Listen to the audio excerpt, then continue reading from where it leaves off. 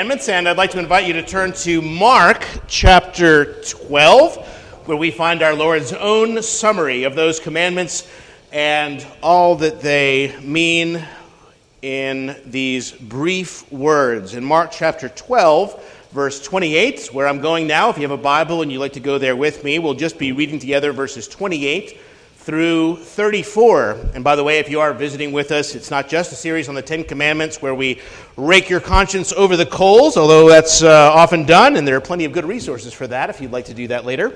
We are specifically addressing the common big lies of the world and how that moral compass seeks to reset and redirect and to reorient our walk and mind. Well, from here we are from Mark chapter 12, starting in verse 28. Then one of the scribes came, and having heard them reasoning together, perceiving that he, that is Jesus, had answered them well, asked him, "Which is the first commandment of all?" Jesus answered him, "The first of all the commandments is, Hear, O Israel, the Lord our God, the Lord is one. And you shall love the Lord your God with all your heart, with all your soul, with all your mind, and with all your strength. This is the first commandment. And the second, like it, is this: you shall love your neighbor as yourself. There is no other commandment greater than these." So the scribe said to him, "Well said, teacher. You have spoken the truth, for there is one God, and there is no other but He, and to love Him with all the heart, with all the understanding, with all the soul, and with all the strength, and to love one's neighbor as oneself is more than all the whole burnt offerings and sacrifices." Now when Jesus saw that he answered wisely, he said to him, "You are not far from the kingdom of God." Amen. Let's pray together.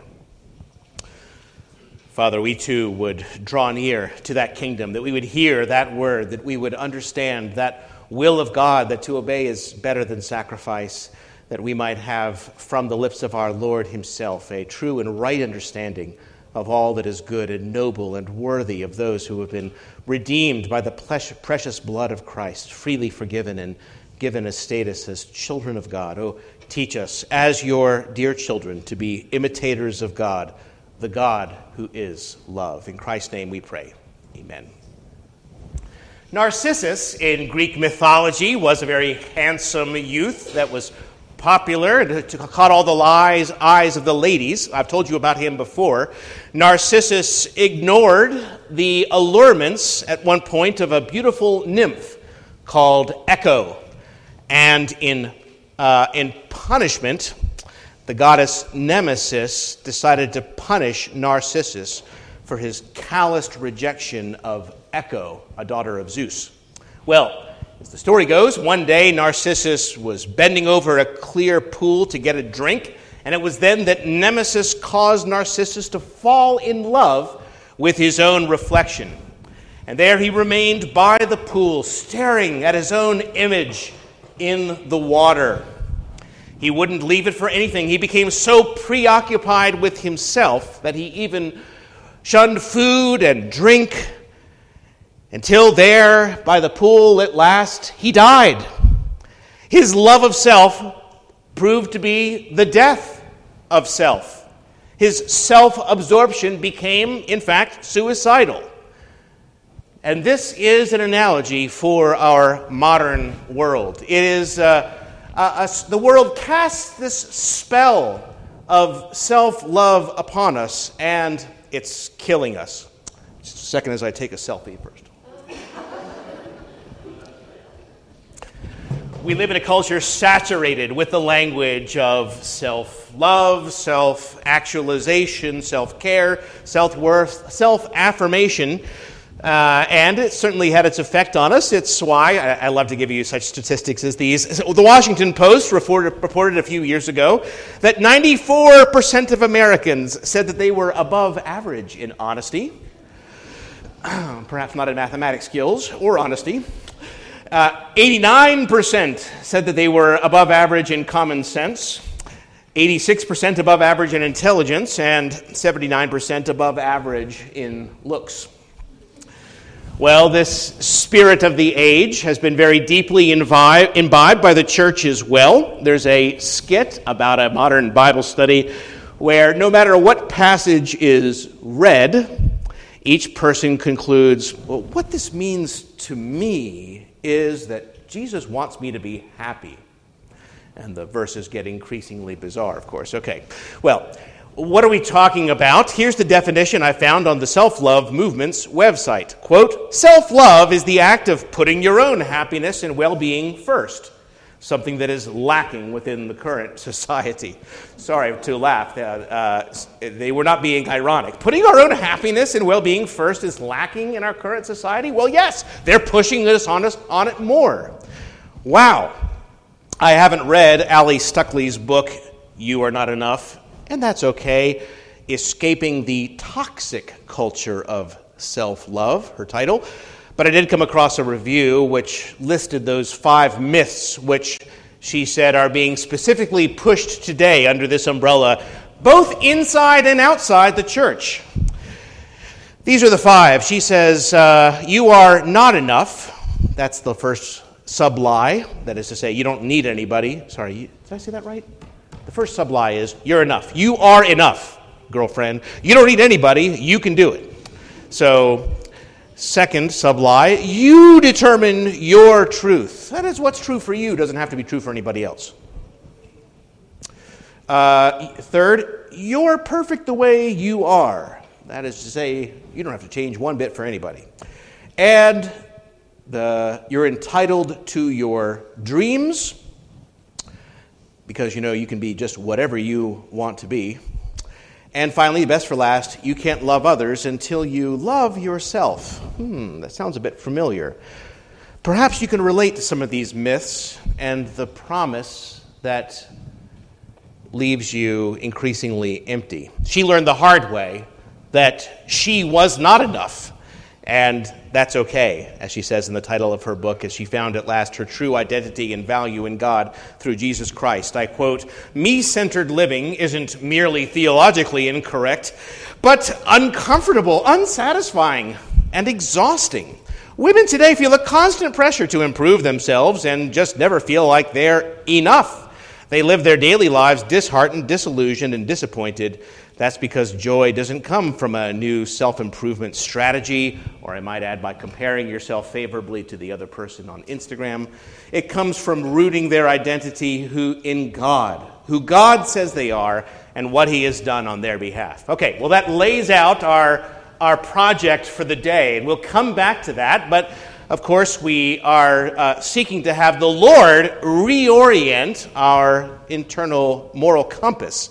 And in this series on the 10 Commandments, I'd like to take these next few weeks to cover with you this summary given by our Lord of all His will, to love the Lord our God with all that is in us, and to love our neighbor as we love ourselves. But is that 2 commandments, you might ask, or 3, as some are suggested? And can we even love others until we love ourselves? That's a fair question, I suppose, as people are pushing that on us. Is our Lord teaching us that self-love is good or bad, or just a fact of life? That is to say, should we be loving ourselves in some way that we are also to love others in that way? Well, perhaps you've already got your mind made up about all this. How typical of you.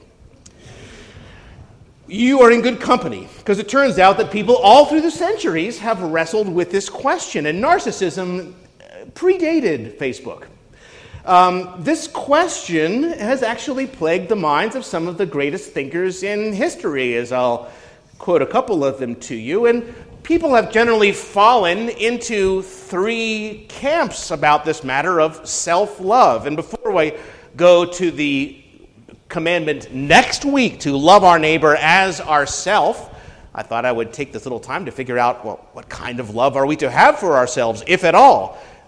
So we would be prepared for the study next week, and then the week after that, of course, we'll get the big one of loving God with all that is in us. But this matter of loving our neighbor as ourself, what are we to understand?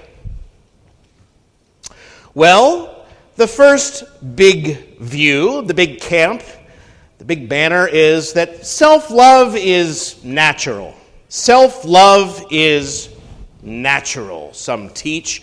That is to say that what Jesus is referring to here is not a vice or a virtue, but merely a fact of life. That is to say, there's an instinct in us all to seek our own happiness, to care for ourselves and our own needs, to look out for our welfare, which is called self-love. So, as John Stott put it, who holds this view, this self-love is just a fact of our humanity that Scripture recognizes and tells us to use as a standard. He's not commanding anything. He's not condemning anything here. In other words, it's just a fact. Don't make too much of it. That's a common view I noticed in several study Bibles. Not to get you reading the fine print right now, but it's a pretty well-established view. Certainly the idea is very good in many places. So, for example, in Ephesians 5,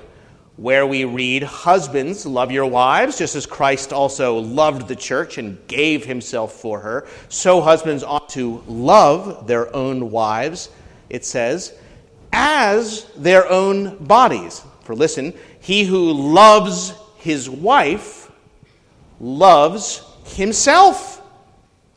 There we go. No one ever hated his own flesh, it says, but nourishes and cherishes it, just as the Lord does the church, for we are members of his body. So, certainly it is just a fact of human nature that people nourish and cherish their own flesh, and the Lord calls this loving themselves in his word, okay? So it is to love yourself in that sense. Of course, people sometimes do hate their own flesh and even do it positive harm. Paul knows that full well, that people make, for example, unhealthy choices or even from time to time commit suicide, namely Judas, we just read about from Acts chapter 1. So he is not seeking to deny that reality. He's at least speaking of what people do or ought to do as they care for themselves in a proper way. And we could say that it is right, even moral, to care for ourselves and our flesh in that way. As we learned in the Sixth Commandment, it's wrong to abuse your body, okay, so by way of review. But when Paul calls this loving ourselves, that we take care of our bodies, that we should therefore take care of our wives the same way, he's probably just speaking naturally about people don't hate their own flesh. They take care of it, they nourish it, they cherish it. And so he may mean nothing more, at least, than caring for your own flesh is just a natural act that people can be counted on to perform. You're all looking pretty well fed. In the same way, many conclude that Jesus is not commending self-love by saying, love your neighbor as yourself. He is simply referring to what is. He's just telling it like it is for creatures like you and me. We are just to love our neighbor in this natural way that we naturally love ourselves. Okay. Got the first view. Self-love is natural. He's not commending it. He's not condemning it. He's just using what is to say what ought to be. The second view is that self-love is sinful. The second view that Jesus describes in this commandment, according to this view, that Jesus is describing a sinful self-love. And this has a very impressive list of defenders, by the way, from the past and today. Let me quote that Prince of Expositors, John Calvin. In the entire law, he says, we do not read one syllable that lays a rule upon man for the advantage of his own flesh. And obviously, since men were born in such a state that they are all too much inclined to self-love, and however much they deviate from truth, they still keep self-love.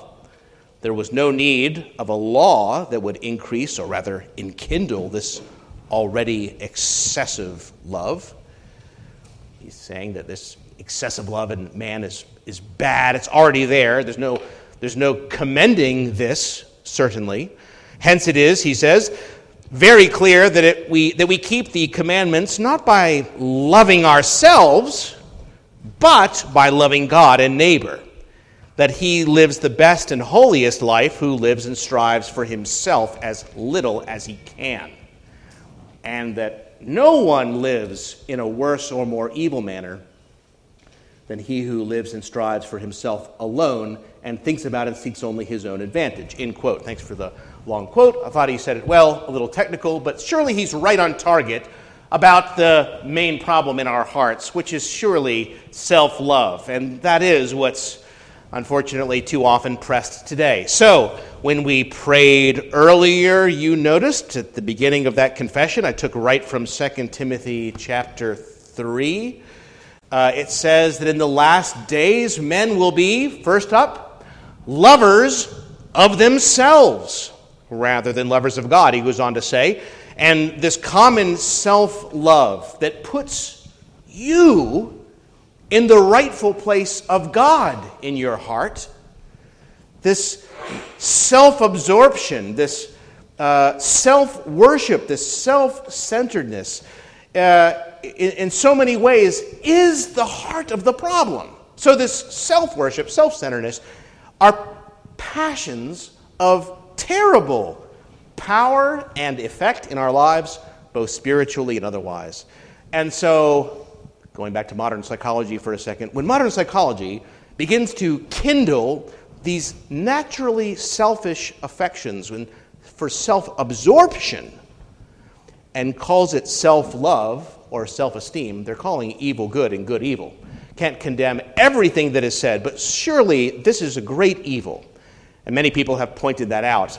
One more, a modern Christian counselor writes, any form of self-love is not of God and can lead only to destruction.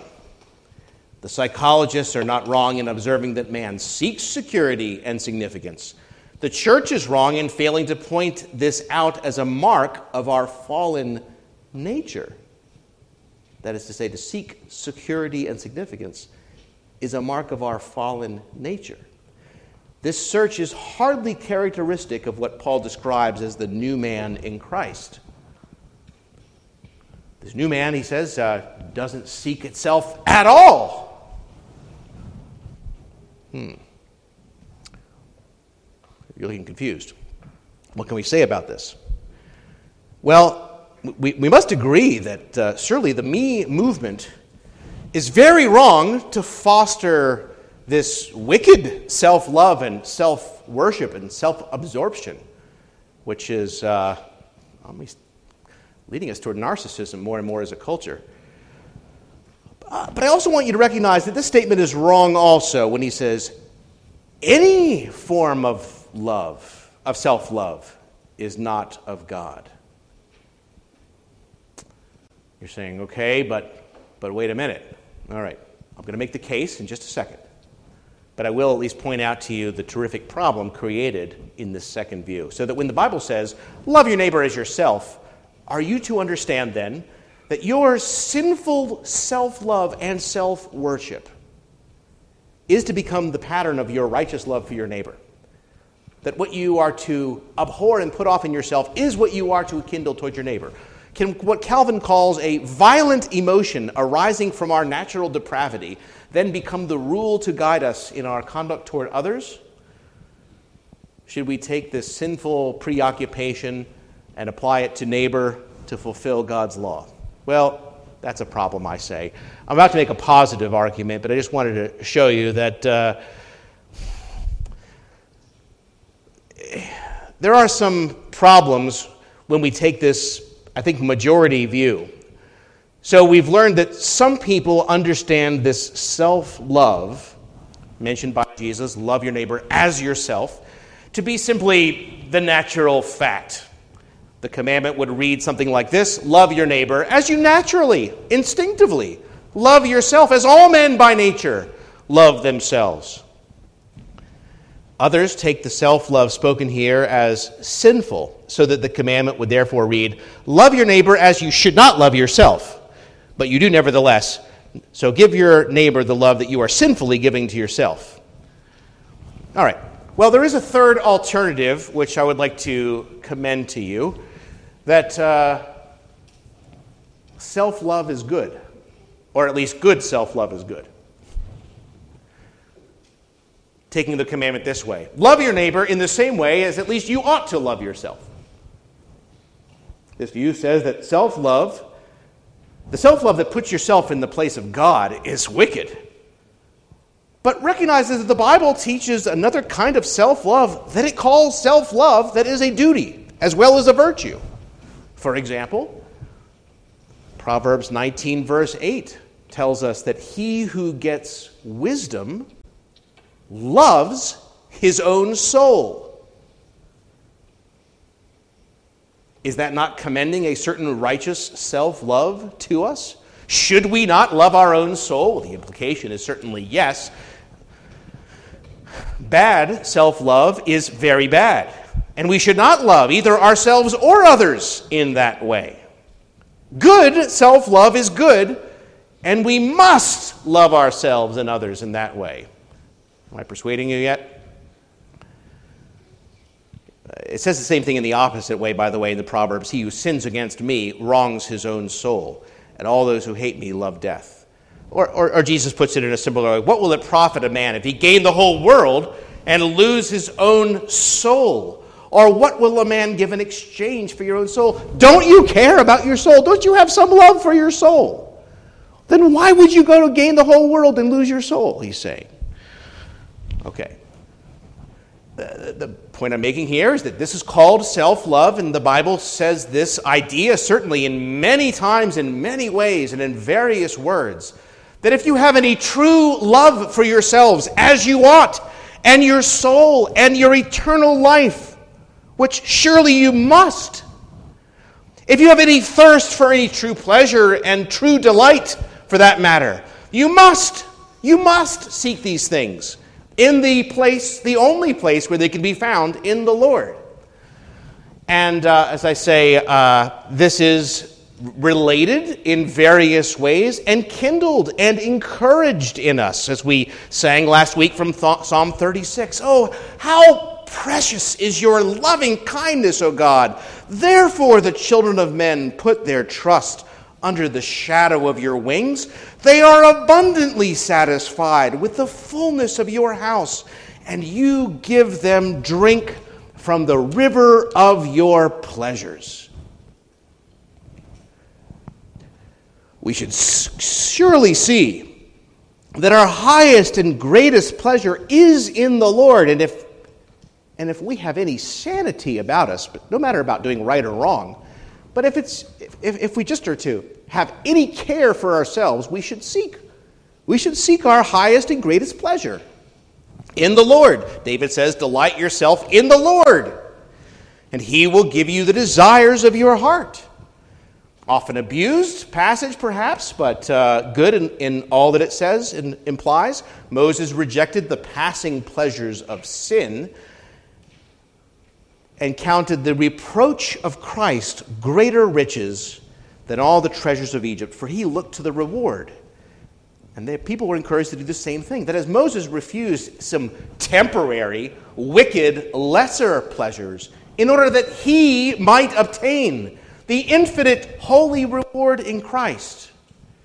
And even when we are being told to hate our life in this world, as we are told, it's in order that we might be able to gain it and keep it and enjoy it for life eternal. So, do you begin to see what I'm talking about? Okay, well, I quoted a few heavyweights before against this view, so I have to quote a couple for it. Here is Augustine. "It is impossible that one should love God and not love himself. In fact, he alone has a proper love of himself who loves God. Since a man can be said to have sufficient love for himself if he seek earnestly to obtain the supreme and perfect good, and this is nothing other than God, who can doubt that he who loves God loves himself Augustine says, look, if you want to truly be happy, if you want to truly love yourself and seek the best for yourself and care for yourself and nourish and cherish yourself, you have to seek the Lord. And when you have done so, you have fulfilled this commandment. Aquinas takes the same approach. Or here's a little more from Jonathan Edwards, who can always be counted on to express it brilliantly. In some respects, wicked men do not love themselves enough. They do not love themselves as much as the godly do. They do not love that which is indeed their true happiness. Therefore, it is said of wicked men that they hate their own souls. But in other respects, they love themselves too much. Okay, so clearly admitting there is such a thing as sinful self-love. He's not at all favoring that. But he says, really, when we get down to it, wicked people don't love themselves nearly enough. They are choosing very low, base, temporary pleasures. That's going to ruin them. It's going to destroy them. They don't love themselves nearly enough, as they should. Is that you? That you are not loving yourself, seeking good for yourself, seeking to delight yourself, seeking your highest and best pleasures and your true life with a capital L. Maybe you actually hate yourself. Maybe you are actually killing yourself. Maybe it is that Narcissus in you that is so warping your self-view that you think it's more and more self-love and it's actually less and less life until you die. If you have any true love for yourself, you have to go to the source of love and get more.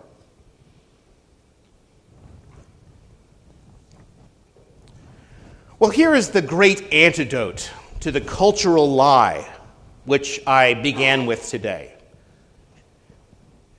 You must repudiate that wicked self-love with all your heart, the kind of self-love that does not admit the true sinfulness and selfishness and guilt, that does not humble oneself before God. You must reject all self-love that is unwilling to repent of sins and lesser pleasures and confess an absolute dependence and need upon the mercy of God. You must reject that self-love that refuses to consider the interests of others as more important than your own even, that's not compatible with the fear of God and the submission to His will, come wind, come weather, the kind of self-love that makes you the center of the universe. That is clearly right out. But there is a proper and far better self-love and self-seeking which you must have, which you are going to be wicked if you do not have. You must seek your own true life, highest good, deepest satisfaction and pleasure. As Psalm 16 verse 2 reminds us, O Lord, you are my Lord. I have no good apart from you. If you want good for yourself, then you must realize the source of every good and perfect gift that comes down from above, James says. Okay. Furthermore, the very thing that is stealing away your humanity, your happiness, your true self-love, is turning away from the Lord and His wisdom and seeking to love yourself in a way that's like Narcissus, killing yourself. That's hating yourself, hating your soul, as Solomon put it. The world tells us to love ourselves, yes, but without God. And that's the rub, you see. Love yourself, even though your life is a meaningless accident, going nowhere in particular, ending soon in death, and there is no overarching purpose or meaning to begin with. That human beings are just the atoms that make them up, and sooner or later those atoms, well, sooner rather than later, those atoms are going to decompose into something else, and you're going to become dust in the wind. All we are is dust in the wind, said the great philosophers in Kansas. Well, so go love yourself.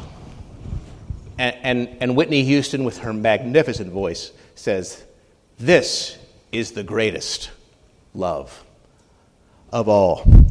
Which I can't say without sadness, because I used to listen to her growing up. She's the most awarded female singer ever, and such a tragic illustration of this very point. that the greatest love of all is happening to me. Learning to love yourself, it is the greatest gift of all. And she died of a drug overdose. Well, you see where that kind of greatest love will get you, not to put too fine a point on it. Now we can add to what we have learned in this, that as people made in the image of God, as I've taught you elsewhere, we have an inherent, true nobility, dignity, self-esteem, and self-worth, which far surpasses any cultural or certainly Darwinian idea that we are merely intelligent baboons. And so, as C.S. Lewis put it, I would prefer to combat the I'm special feeling, not by the thought I'm no more special than anyone else, but by the feeling everyone is as special as me.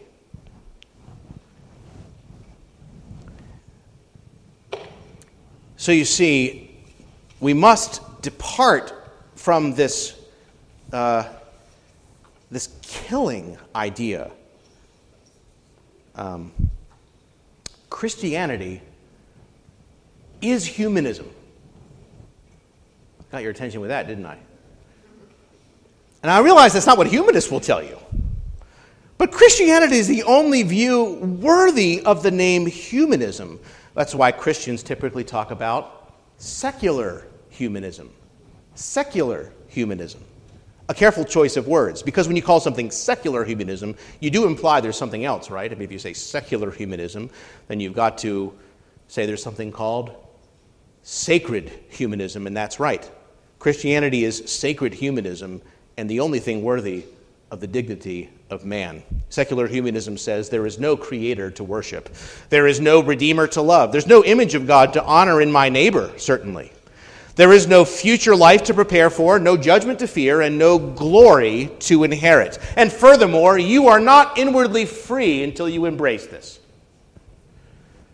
Christianity completely reverses that and says that the worship, the love, the honor, the expectation of the future, and all that humanism utterly rejects are the most fundamental things about humanity, the rock-bottom realities of human living, apart from which our most basic human instincts and intuitions are thrown away, and you will have to take drugs if you have that view, because it is so painful.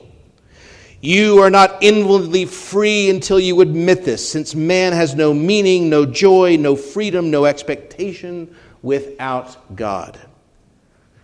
That kind of humanism, secular humanism, is what turns man into an animal, or, to borrow one secular humanist's phrase, a useless passion, said Sartre.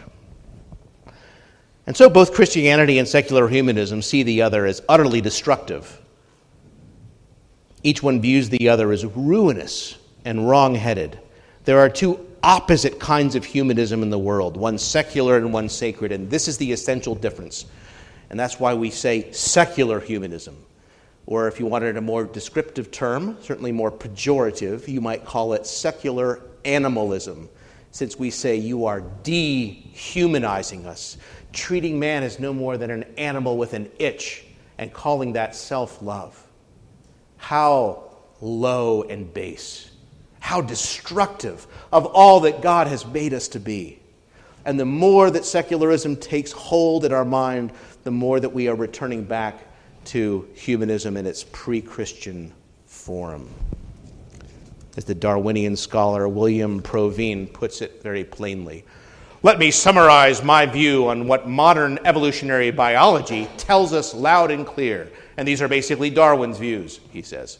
There are no gods, no purposes, and no goal-directed forces of any kind. There is no ultimate foundation for ethics, no meaning in life, and no free will for humans either. End quote. Now go love your neighbor. You see where it gets you. Bertrand Russell, one of the most brilliant atheists of the 20th century, Nobel Prize winner, for literature, even though he was a mathematician, polymath. He says, "We are the product of causes that had no prevision of the end they were achieving. The hopes, fears, loves, and beliefs of our mind are just the outcome of the accidental coalition of atoms. Only in the firm foundation of unyielding despair can the soul's habitation be henceforth built." Wow. Feeling like an overdose? If that's what I believed, I would seriously think about it.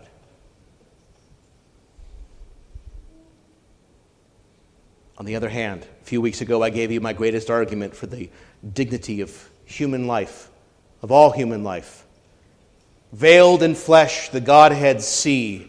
Hail the incarnate deity, pleased as man with men to dwell. Jesus our Emmanuel, hark the herald angels sing glory to the newborn King. And you will never understand this world or your life as you should until you know the one who has taken our humanity up to himself. No greater honor could be paid to this race of dust. No greater demonstration of the now transcendent value of human life. No more unyielding argument for any true dignity of ourselves and others can be imagined. That God the Maker took humanity upon himself now and forever in Jesus. And certainly now as a Christian, I know myself to have been beloved and chosen by God and precious to him, having loved me from all eternity. The Bible says we are therefore children of God, and if children, then heirs, heirs of God and co-heirs with Christ. This is our great confidence that the King of Kings has adopted us as his sons and daughters. And second, I know myself as redeemed, not with silver or gold, but with the precious blood of Christ who loved me and gave himself for me. And third, I may know myself as born anew and indwelt by the Holy Spirit and with the life-giving power of the risen Christ in myself as the temple of God. The temple of God. John Wesley preached a lot to the lower classes. There was a group of Bristol miners recently with these blackened faces that were swept white with the tears as they heard him preach. They became devoted believers, and they had this hymn still in some Methodist hymnals: "On all the kings of earth with pity I look down, and claim in virtue of my birth a never-ending crown." That's how these squalid miners felt after they realized who they were in Christ. With all the kings of earth, with pity I look down. You see the true foundation that we are able to have for love for our neighbor, certainly for our brothers and sisters in Christ, and even, as I say, for ourselves, the true dignity, the true understanding that we are to have, as we are people in God's image and God's likeness, loved and redeemed especially in Jesus. And the promise of the gospel, perhaps this is why the Lord has brought you here today to hear this. The promise of the gospel is that all that you had been seeking in such self-love endeavors, all that you crave as a human being, all that you have been created to desire for yourself, is found in the Lord. There is a great cost that must be paid, and Jesus has paid it. And it is my joy to tell you how you may truly love yourself. It is coming to God through the cross of Christ. What will you gain if you gain the whole world and lose your soul? What will a man give in exchange for his soul? Come to God through Jesus Christ, and then at last you will have life with a capital L, which begins now and lasts forever. Well, let us pray. God, forgive us for all the times, this very day even, that we have portrayed ourselves as more important, more wise, more sovereign than you. We pray for a humble heart, and that you would bring us very low before your throne. And having been brought low, we pray that, as it is written, you would fill us with delights from the river of your pleasures. With you is the fountain of life. In your light alone, we are able to see light. We have put on the new man, being renewed in knowledge according to the image of the one who created him. As you made us in your image, so now you are remaking us, that we might begin even now, as works in progress, to rise from that low animal estate. Oh, give us something more to long for, something that as we begin this study today in reverse order, something that even can begin with us, that for our very selves, for our own soul's sake, we might seek you and find you and revel in you and understand from you what you have truly done for us, in our redemption especially. We pray that Christ would be honored more and more in us as the people of his hand.